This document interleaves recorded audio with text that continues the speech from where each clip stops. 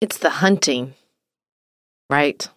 It's the hunting, I think, that makes this particular shooting so brutal, that he went so far and targeted Black Americans specifically. Again, it's just the hunting. That to me is what feels just like everything sort of is breaking apart.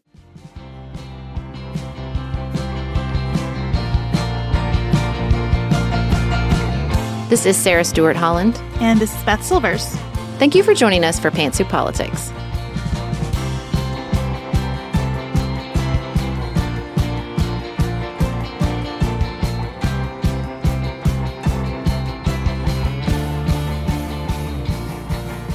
Hello, everyone. Thank you for joining us for a new episode of Pantsuit Politics.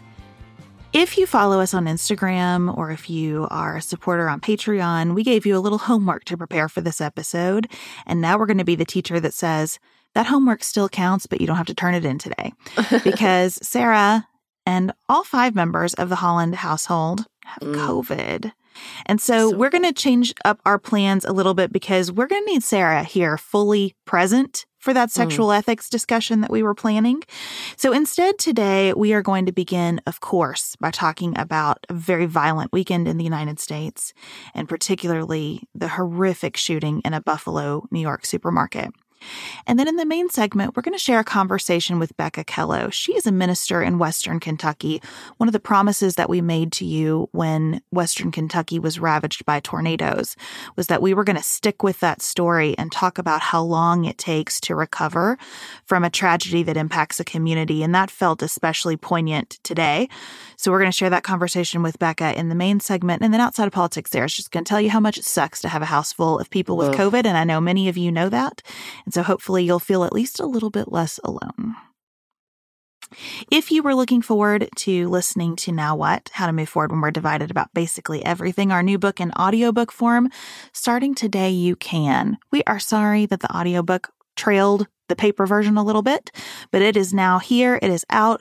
We narrated it together. It was a very special experience. We shared with you yesterday in the feed chapter 1, and I promise you that it gets better as you go along. The whole book is very special to us, and it was really cool to get to read it together, so we hope that you'll pick up a copy and take a listen to it. Next up, we will talk about the terrible shooting in Buffalo over the weekend.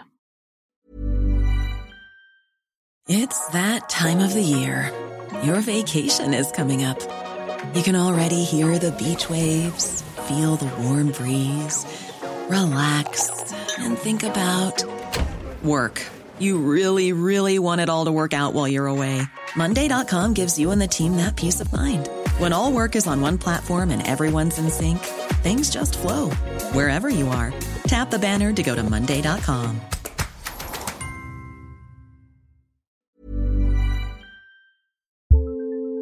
Do you want a bra that's sexy or a bra that's comfortable? Thanks to Third Love, you can have both. Third Love was started to take all the frustration, ick, and out of bra shopping. That's why they make solutions for every bra problem, aka problems. Their bras make it easy to bring back perkiness you haven't seen since high school, get smoothing you know where, and have straps that actually stay put. Designed at their headquarters in San Francisco and made from premium materials, they put every style through hours of wear testing on real women, including themselves, before it's given the stamp of boob approval. Comfort and support are guaranteed. Plus, whether you're a double A cup or an H cup, their virtual fitting room will help you find your perfect fit fast. And they've even invented half cups. No more feeling stuck between 2 cup sizes that don't fit right. It's time to get your problems solved. Visit thirdlove.com and get 15% off your order with code PODCAST15. We are special breakfast people here at Pantsuit Politics, but not just when Beth and I are on the road. The truth is, I want something warm from the oven every Saturday morning and Sunday morning. It's just the truth. It makes it feel special, makes it feel exciting. I don't want to work at it. So the first time I ever saw Wild Grain, which is bake from frozen subscription box for sourdough breads, fresh pastas, and artisanal pastries, I was obsessed. You guys, I've been a member for over a year. It's amazing. It's so easy. Every item bakes from frozen in 25 minutes or less, no thawing required.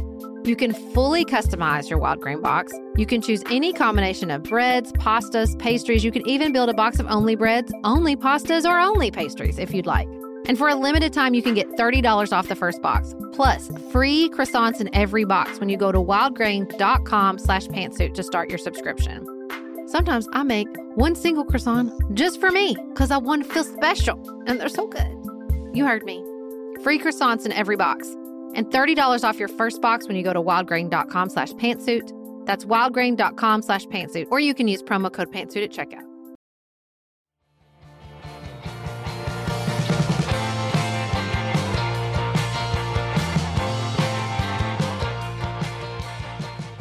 Sarah, it is always a disjointed feeling for me when I have personally had a really fun weekend, and then I see breaking news alerts coming up that just make me realize how precious and unique and not guaranteed those really fun moments in my own life are. And that's certainly how I felt when I saw that 13 people had been shot in a Buffalo supermarket, that 10 had died, that 11 of those people were Black, 2 white, that the shooter was an 18-year-old boy who drove several hours, who released just a screed about replacement theory that had been in part copied and pasted from the Christchurch shooting manifesto. Layers and layers of heartbreak, that this supermarket is so important to this community because it's been a food desert, resulting from just decades of suffering the consequences of segregation. You know, I don't know how much sadder the situation could be, how much more failure could be represented here. It's the hunting, right? It's the hunting, I think, that makes this particular shooting so brutal, that he went so far and targeted Black Americans specifically, that he live streamed it, that he was, espousing all these truly heinous racist acts. And it's the hunting. That to me is what feels so just like everything sort of is breaking apart, like that we're still experiencing not just mass shootings, but these mass shootings that are targeted in such racist and dehumanizing and terrifying ways. I haven't known really how to process the way that we are quickly having a discussion about replacement theory as the animating force for this shooter. Because on the one hand, I think it is a proper attempt to establish accountability broadly. And I think there is broad accountability for this. I think he is responsible, but I think a lot of people are responsible. A lot of very high-profile people. And I think quickly getting to, what are you doing, Tucker Carlson? What are you doing, Elise Stefanik? What are you doing, Matt Gaetz? I think that's appropriate. Yeah. And at the same time, I really want to just bottom line it and say, replacement theory is just a term for believing that you have more of a right to exist than anybody else. And that is unacceptable. Yeah. And I'm kind of tired of putting any sort of gloss on that. Yeah. I thought the same thing. I was sort of reading the words replacement theory, and I just wanted to be like, so what if you get replaced? You don't have any right. That's right. Not to be replaced. In what part of human history do you see evidence? Even, the Roman Empire, the greatest, most long-lasting, largest empire in human history, it no longer exists. In what universe do you think in perpetuity should be behind any description, any specific description of a human group? It's ahistorical. I think it's dehumanizing, because it's not that you're not comparing human groups. You think your group is human and the other ones aren't. That's really what's at the bottom of that theory. It's certainly what's underneath this heinous act, right? Taking a life means that you don't You don't think they're a human being deserving of dignity and the right to exist. I thought the exact same thing. It's ahistorical, and if some cabal were at work trying to reduce the number of white people in the world, they're doing a real bad job. As we cross that million COVID death statistic, first of all, it was a virus, and so people of lots of races, ethnicities, religions, languages, cultures died. But secondly, we know that communities of color are hit hardest by public health emergencies, by environmental emergencies, by emergencies of socioeconomic status, by housing disparities. So again, I think the spirit behind trying to talk about where these ideas are being spun up and disseminated and mainstreamed is really good. I think it is really important to sit with the fact that this replacement theory nonsense is being pumped out through something as mainstream as cable television. This isn't the depths of the internet. Television sets a tone for everything else. And so if you can just find this on TV, imagine what you find once you chase it down the internet's rabbit holes. And I think it's important to talk about that. And I just don't know exactly how to talk about that without also saying, think about what people mean when they use these words. Of course, an 18-year-old who pursued this path believed he was being called to enlist and do what needed to be done. And it is heartbreaking, and it is wrong, and it is gross. And I do want conversations today in newsrooms about who gets on and who gets platformed and what are we even doing. And that's not about free speech. That is about editorial decision making. I don't know how you sleep at night if you are allowing this kind of talking point to be distributed relentlessly. Well, and I just think every time something like this happens, it stops being the rabbit hole of the internet. Anytime a violent act like Christchurch, he was quoting them, he was live streaming like them, and this act is now just going to surface it even more because, unfortunately, I think that's what happens with these shootings. And, I do think that figures, not just media figures, figures inside the Republican Party, leadership within the Republican Party that allows members to espouse these beliefs without censure, to allows them to just exist inside the party, holding these types of beliefs, attending conferences where these beliefs are espoused. They hold a huge responsibility. Because I think you're right. What we see, and I think about this all the time as a mother of young men, right? There is a consistent pattern among shooters. And often it is that they are young men that feel called to violence by this rhetoric. And I think the rhetoric is a huge piece of the puzzle, but I think also asking, why? Why are they particularly vulnerable to this? And also, I don't want to describe somebody who took 11 lives as vulnerable, walking around with a big old handgun. Susceptible. Maybe susceptible is what I mean. Because it is so, I don't even know the words anymore. It feels like we're screaming into the void. It feels like we're screaming into the void when it comes to gun violence in America. We're all heartbroken. We're all terrorized. It's so sad. And, he'll probably get charged with a hate crime, and maybe we'll beef up hate crime legislation. But the public health crisis that is the availability of these guns to people who are susceptible to these messages is going to continue. And that's, I think, what's so defeating about this entire conversation. Yeah, that willingness to beef up hate crime legislation is just reflective of how we are happy to punish, but we are completely unwilling to prevent. Yeah. So this community lost pillars of the community. It was the strawberry shortcake that got me. Oh, the lady that was coming to get strawberry. It was just something about that detail that I was like, I can't. They've lost Aaron Salter, a retired Buffalo police officer who's working as a security guard. Ruth Whitfield, 86 years old, the mother of a former Buffalo fire commissioner. Pearlie Young, who was 77. She ran a food pantry for 25 years in the Central Park neighborhood. Catherine Massey, 72. She used to write for the Buffalo News.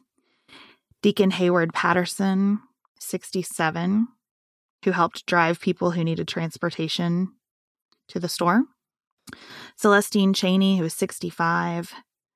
She has 6 grandchildren, 1 great-grandchild. She's a cancer survivor. Roberta Drury, who's 32. A friend described her as full of life, caring, and happy. Margus Morrison, 52. Andre McNeil, 53. Geraldine Talley, 62. And then 2 others, 20-year-old Zara Goodman and a 50-year-old who is, as of the time that we're recording, not identified, have also been injured. And those are all real people with lots of people who love them and depend on them and who are going to be forever changed because of this. The community will forever be changed. This grocery store, as we mentioned at the top, was in what was a food desert. So lots of people are going to have to go back to work in a place where this happened. Lots of people are going to have to continue to shop there. And we thought, given the tremendous ripple effects of a dire tragedy in the Buffalo community, that today might be an appropriate day to share what it looks like several months out from tornadoes in Western Kentucky. And so in the next segment, we're going to share a conversation with Becca Kello about her work in a community that suffered a tragedy of a very different kind. Just finished A Court of Thorns and Roses and craving another fantasy world to devour? Dipsy's got you. Dive into spicy enemies to lovers' tales or embark on an epic romance between immortal fae and sworn foes. They've got fantasy romance stories perfect for your morning walk, late night, or long bath. Dipsy is an app full of short, spicy audio stories. They bring scenarios to life with immersive soundscapes and realistic characters.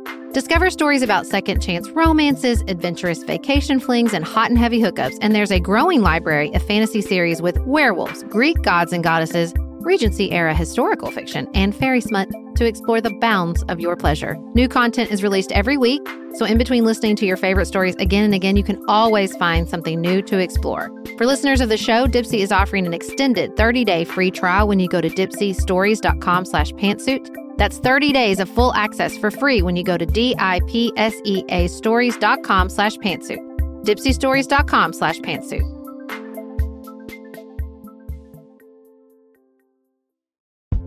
If you're looking for a very quick salon quality, but not salon priced manicure, Olive & June has you covered. We've talked about Olive & June's Mani system before. It has everything that you need for a professional manicure in one box. Salon grade tools, your choice of 6 polishes. Those polishes are going to last you for 7 days or more.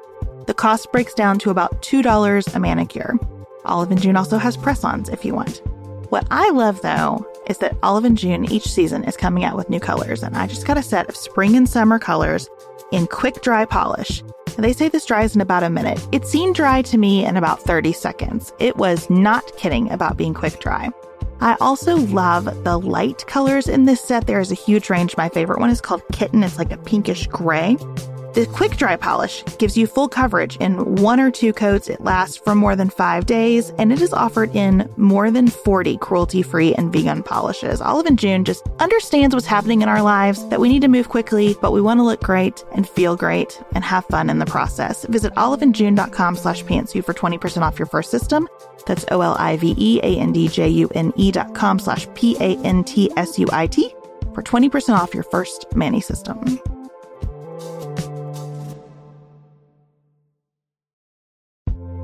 This show is sponsored by BetterHelp.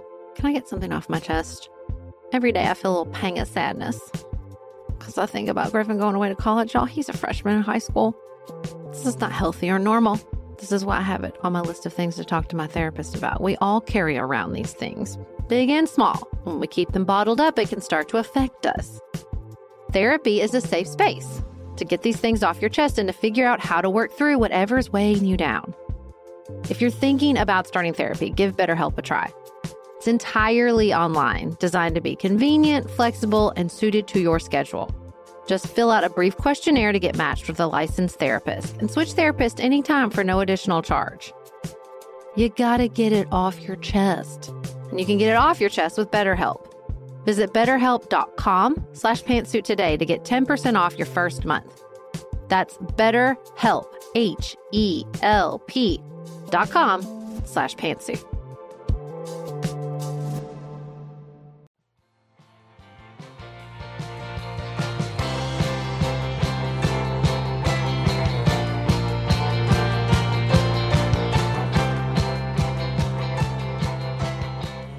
We are so happy to be here today with Becca Kello. She is an Episcopal priest in Bowling Green, Kentucky, which was also impacted tremendously during the tornadoes in December of 2021. And she is here to give us another update on the recovery efforts, what they look like in Bowling Green, what it's like to be both a helper in your community as a priest and an impacted person. So, Becca, welcome to Pantsuit Politics. Thanks so much for having me. So glad to be here.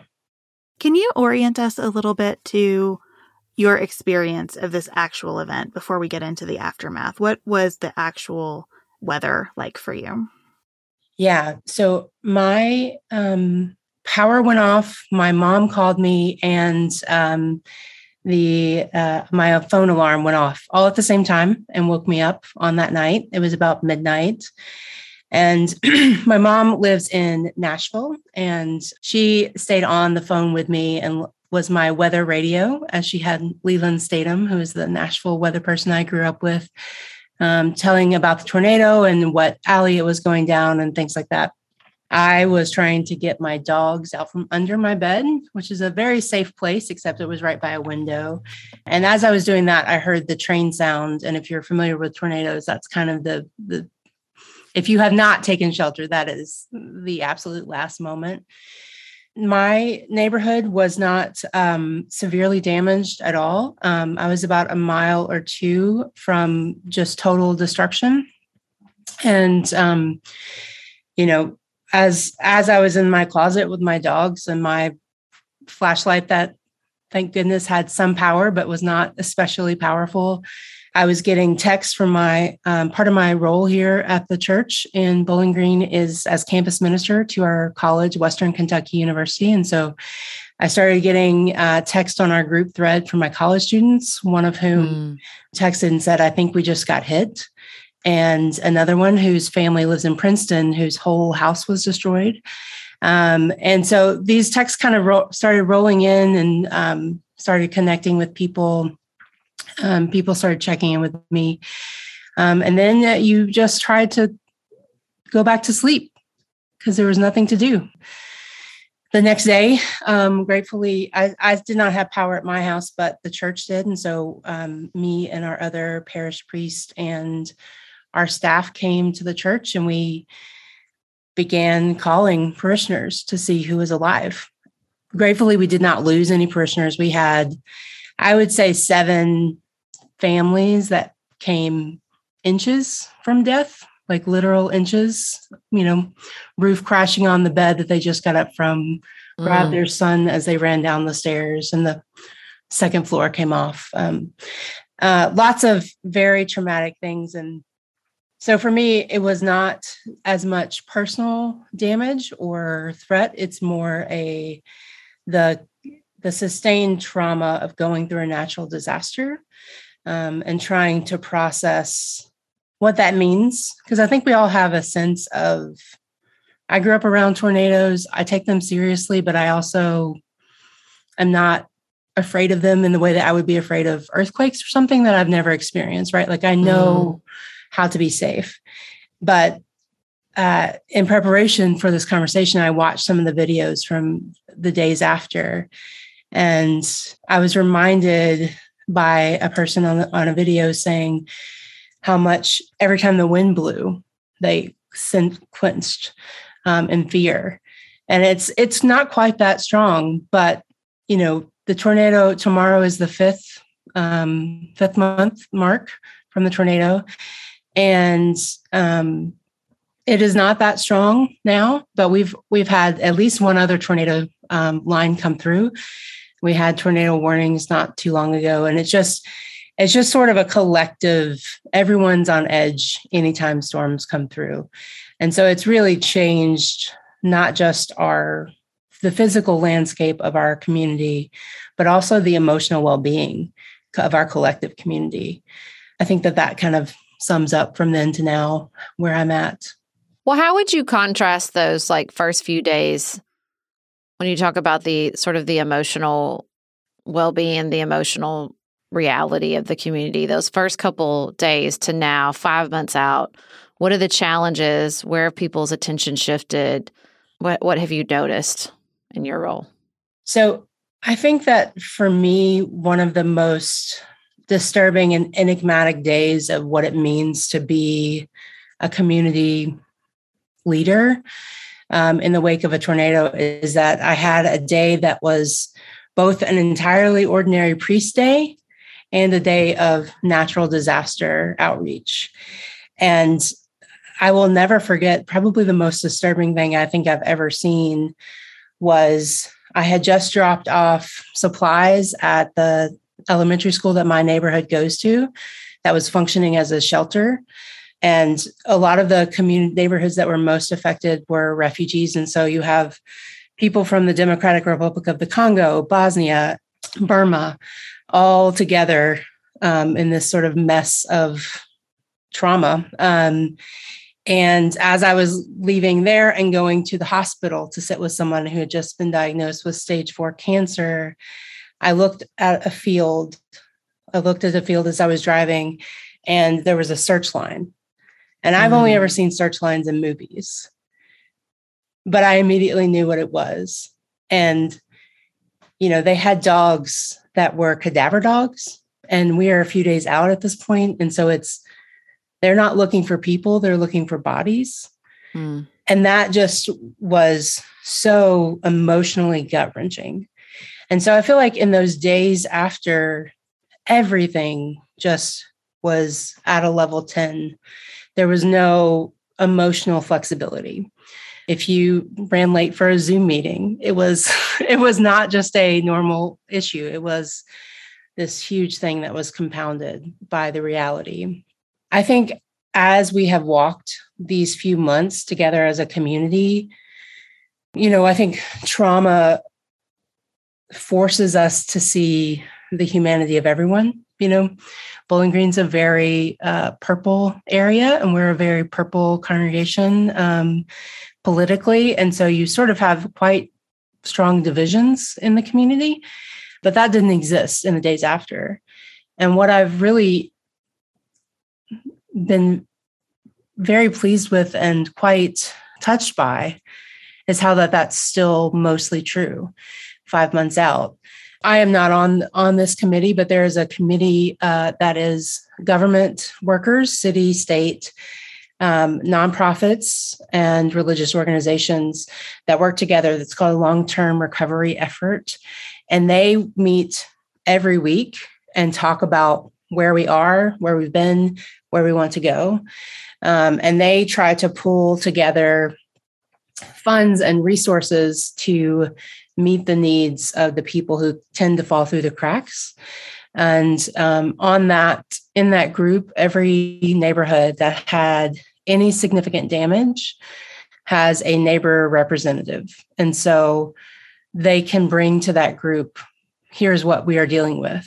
You know, for example, one woman has a single mother, was able to get a roof on her house pretty quickly, but just got windows about 2 weeks ago. And so you have all of winter.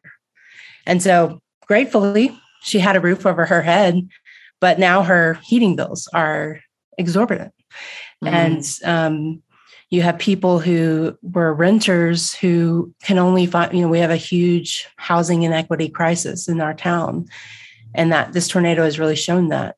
And people who were renting at, you know, $1,000 are only able to find $1,400 rents. And so providing subsidies for 6 months or a year to help them adjust their financial system. And so I think that the running at a level 10 has definitely calmed. And I think to a very manageable degree, but you still just have moments of, you know, I was driving in a neighborhood that I don't particularly go in often that was hit. And the way the tornado hit the town is you either drive past tornado damage every day or you never do. If your path doesn't take you to specific, like the line of the tornado, you might never see the absolute devastation. And I drove past a business that I knew was destroyed, but it's still just lying in rubble. And I forgot, and so you have these moments of just reminders. And a couple of blocks from where I live, there was a business that was just a pile of rubble for about 3 months. And once that rubble was finally moved, it was almost, it caused the grief to be renewed. Like, it's a good thing, right? Like, it's a good thing to not have a whole block of rubble. But it was just a reminder of what once was is no longer. And that pile of rubble was almost a monument to what we had been through. And so you've got these complex layers of grief and healing that are just very confusing on an individual level, much less a community level. That long recovery with extenuating circumstances, that it's not only that people have been displaced, but also that housing inventory is more expensive than it's been before. It's not only that we've gotten through the physical damage, but we also have to attend to the emotional. Feels paralleled to me with about every crisis that the country has been through recently. And I want to ask you on a more spiritual level, how you are seeing the fallout of all of these things landing at one time. I can imagine that our audience is much like the Western Kentucky University campus that you minister to, where there are people of lots of Christian faiths, people of faiths outside of Christianity, people of no faith, but all have spiritual needs and all are trying to make sense of what we're doing here. And I just wonder what you've observed around that. Yeah. I mean, I think that one of the great things that ministers of any faith have to say to the world right now is teaching people how to grieve. I don't think we have that collective skill in the way that we probably once had as humanity in our society currently. So we at the month out from the tornado, our parish hosted an ecumenical service of lament and remembrance. And it was a moment in which, as the preacher, I was able to proclaim, I centered my story around Jesus raising Lazarus from the dead and how that is the miracle of that gospel story. But Jesus is not going to raise these buildings from the dead. But the good news, the hope of the resurrection, the hope comes from the fact that Jesus sat with Mary and Martha in their grief and in their pain, and that we are not alone. And what I see collectively in our community, we do have a very wide range of faith traditions in our community. And, I think my strongest and closest example of this was I volunteered at the disaster center a few days after the tornado. And that was essentially like help as just sort of a resource. So FEMA was there, the city government was there, the state government was there, helping people get connected. And then they also had a store that people could just go through and get whatever they wanted. And I was part of the interviewer as a clergy person in the community to kind of help people if they needed to process a little bit before they did their shopping. And the third person who came in for me to sit with was a Bosnian refugee who spoke very little English. And in our community, we lost 17 people. 5 of them were from the same family. And this was the grandmother of that family. And she is sort of explaining this to me in this sort of broken English. And our city employees did just a great job at trying to facilitate this. Went and grabbed an iPad where we had an on-call, essentially FaceTime translator for whatever language we needed. And so through this translator, she tells me the story of how she was trying to go to Nashville, to Vanderbilt, to visit her daughter who was paralyzed from the neck down, and how she was trying to arrange the funeral for her son, and how she held her grandchild with a shard. I mean, this is graphic, but with a shard of glass in its head as she was trying to bring him back to life. And her English refrain And maybe I don't remember fully, but it feels like it was the only thing she said in English was, it's too much. It's too much. And I think that is, you have this Muslim woman from Bosnia coming and this Christian priest who is from, Tennessee and Kentucky. And the embrace that we spent for 3 hours walking around, and I would, she would sort of grab something and she knew what it was. She would ask if it was the right size, the right age, because she was clearly caring for the whole family. And, she grabbed a meat item and she said, pork. I said, no pork, no pork. And so you have this very human moment of levity with like deep, deep pain. And as a Christian and as a Christian priest, I don't believe that the hope that I put all of my trust in is limited to anyone. And neither do I think that God's presence with us in our pain is limited. And I think that we, as a community, and the spiritual needs of the community, is that there are lots of different narratives in the spiritual life of this community. But I think what we're all grasping for is a space to grieve and a space to hope and truly a space to sort of, one of my college students, who lost everything, he was a couple of feet away from being smashed by a tree. He still will tell me, I'm angry. I'm angry that I lost everything. I don't have a place to live. And, he was staying with his fiance's family and was safe, but you still have this like just righteous anger at this unfathomable pain and grief. And so I think that that's where our spiritual need is as a community. And I've seen it on the college campus. I think it's pretty enigmatic of everyone, is that 2 years of COVID life is just like smashing in on us. And none of us really are allowing the fullness of it to hit. And I think in some ways the tornado has allowed our community on a larger level, and I think smaller like subspaces within that community, it's allowing us to say, that's enough. Like we're good. And so I think that is a real, I am a silver linings person, and my priest friends call me Pollyanna because they make fun of me for being so hopeful. But I think that is a gift of this season of our communal life, is that collectively we have been through something that has revealed both how terribly fragile we are and our systems are, and how, infinitely good compassion of others is as well. Well, I think that's a beautiful note to end on. And you've given us a list of resources for anybody in our audience that we will include in the show notes who want to reach out and support this community. And thank you so much for coming and sharing your story. Thank you to Becca for spending time with us and for opening our heart and for showing it what it looks like for someone to have to be a helper when they too have been through something horrific. Next up, we're going to talk about Sarah's family and these positive COVID tests that so many of y'all are getting. Sarah and I have talked many times about our desire to age as gracefully as possible, and skincare is a huge piece of that.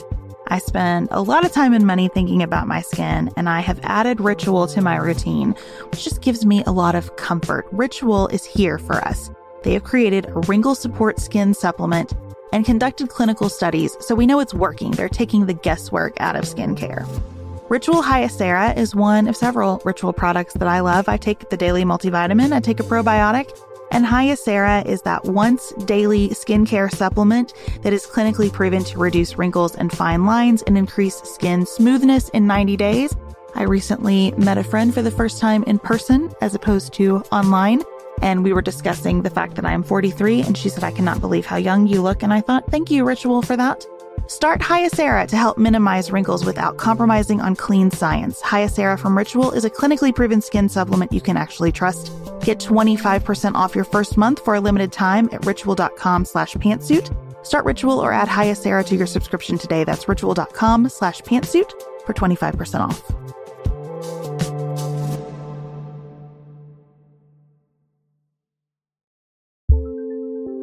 There's not much worse than a dry and itchy scalp. Also, when you get your hair colored and then it does not last as long as you and your stylist discussed. It could be that unfiltered, mineral-filled water is the culprit. Hard water is a leading cause of damaged hair and dry, irritated skin, and about 85% of the United States uses hard water, filled with dissolved minerals and added chlorine. That's where Canopy's new filtered shower head comes in. Canopy, known for their beauty hacks and reimagined humidifier, has revolutionized the filtered shower head. Dermatologists recommended this unique 3-stage filtration system greatly reduces contaminants and odors in your shower water, leaving you with healthy hair and glowing skin. Best of all, the Canopy filtered shower head is hassle-free. Installation is a breeze, and its unique quick-release filter replacement feature allows for seamless filter replacement unlike any others on the market. Go to getcanopy.co to save $25 on your Canopy filtered shower head purchase today with Canopy's hassle-free filter subscription. Even better, our listeners can use code PANTSUIT at checkout to save an additional 10% off your Canopy purchase. Hurry, your hair and skin will thank you.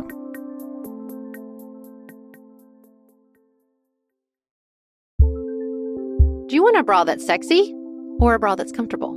Thanks to Third Love, you can have both.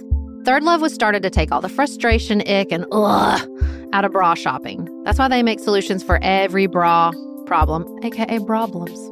Their bras make it easy to bring back perkiness you haven't seen since high school, get smoothing you know where, and have straps that actually stay put.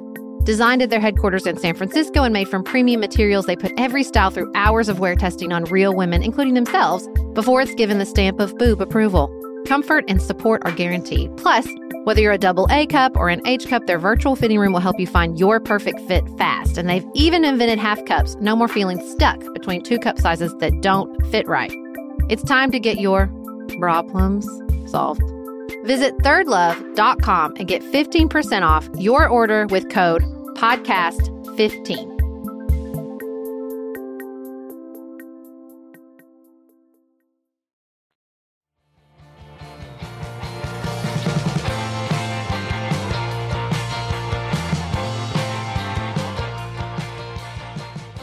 All right, Sarah, when did you find out that everyone was infected? How'd it go down? Well, my mom called us Friday morning and said, I'm positive. We had not seen her in several days, but Nicholas felt kind of crummy. So he tested, and he was positive. And I said, okay, well, I'm going to test. I was negative. And I said, we're still going to go do our weekend plans with a friend of ours whose daughter was experiencing First Communion, because you're going to have to just keep away from us anyway. And that probably the easiest way is just to get out of the house. So we all went. I'm mad at myself because I got there and stayed up late and just sort of enjoyed time with my friend, and that was dumb. Because I think the staying up late is what opened a hole in my fortress, in my immunity fortress. Because I had just given blood on Monday and gotten the reactive positive antibodies result that I could give convalescent plasma from the Red Cross. So I thought, I'm popping over here. But it is just everywhere right now. There is an incredible surge. It's like a silent surge or a secret surge, but it is everywhere. So Nicholas stayed home. He took Paxlovid and started to feel better pretty soon. And then we got back, and I felt bad on Sunday night. So I tested, and it still said negative. Now, I went in after the 30-minute mark, and there was a faint line, but they tell you not to count after the 30-minute mark, So then we brought Felix and Amos in because their noses had started running. Felix lit up like a Christmas tree, immediately positive. Amos was positive. Griffin was still negative. But then in the middle of the night last night, I woke up at 2 a.m. just shivering under all my blankets. And I thought, oh, no, I definitely have it. So I woke up this morning, took another test, positive. We gave Griffin another test, whose 13th birthday is today. It's so sad. He was positive. So 5 for 5, we are out here having the COVID. So that's going to, and it's our next to last week of school, the last full week of school, which is so brutal as somebody who works from home to know that I'm missing this last full week of school before summer starts. But it is what it is. And it is just everywhere. I got so many messages. We're here with you. We're with you. Oh, we just found our positive test. We just found our positive test. It just feels like it's seriously everywhere. I don't know if it was maybe because it was hot and everybody went inside. It was like 90 degrees. But it's popping right now for sure. How are the kids feeling? They're fine. I mean, they've got runny noses. It doesn't seem to be affecting Felix's blood sugars yet, which is good because it's really scary for his first illness since he's been diagnosed as diabetic. But, they're making a lot of noise while I'm trying to record this and coming in my room while I'm trying to sleep. They got like those little baby superpowered immune systems. Yeah. And Amos, we like looking back on it, like we think maybe he was patient 0. It's so hard, but it's impossible to trace it right now again because it's everywhere. Yeah, I feel like every text message I get right now sounds like we're living in the bubonic plague times. Like even people who don't have COVID, I just get all these messages about how sick everybody is from just a huge variety of things. Yeah, there's a stomach virus going around, which I really don't want, especially for Felix. And it's like I'm trying to silver lining myself like, well, it sucks, but now we're probably covered through the summer and don't have to worry about camps getting canceled or travel. Although I did plan our European vacation to end in Paris so that if I have a positive test, I get stuck in Paris. I'll be like licking doorknobs. I'm just kidding. But I feel very, very bad. I feel very bad. Well, let's let you get out of here then. There's Thank no you. reason for you to be in front of a microphone feeling very, very bad. But thank you for jumping on to record with me today. And thanks for taking the news brief. I appreciate it. Anytime, I vividly remember how much COVID sucks. And I was the only one in my house who had it. I'm the weak link immune system here in the Silvers household. If there's a thing that one of us is going to get, it's going to be me. Bless. And everybody else is going to make fun of me about it and continue living their best life, which is how I prefer it because caring for other people when you feel terrible is the worst. So yeah, I'm glad Nicholas stayed home and at least has started to feel better so he can be the adult on call. Because if we both felt like I feel right now, that would be really brutal. Yeah, brutal. So lots of love to you guys. Lots of love to all of you out here who are living this misery right alongside Sarah. Lots of love to all of the communities who are facing much harder things than a little bit of sickness. And we will be back here with you on Friday, hopefully back to a more regular schedule. Everybody have the best Monday available to you.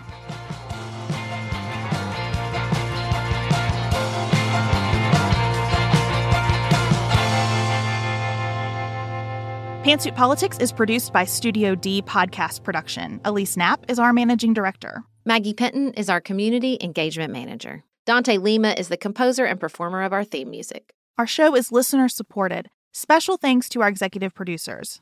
Martha Brunitsky. Linda Daniel. Allie Edwards. Janice Elliott. Sarah Greenup. Julie Haller. Helen Handley. Tiffany Hassler. Emily Holiday. Katie Johnson. Katina Zuganellis-Kasling. Barry Kaufman. Molly Kors. The Creeps. Lori Ladow. Lily McClure. Emily Neasley. The Cousins. Tawny Peterson. Tracy Putoff. Sarah Ralph. Jeremy Sequoia. Katie Steigers. Karen True. Annika Uvaline. Nick and Elisa Valelli. Catherine Vollmer. Amy Whited. Jeff Davis. Melinda Johnston. Ashley Thompson. Michelle Wood. Joshua Allen. Morgan McHugh. Nicole Berkless. Paula Bremer. And Tim Miller.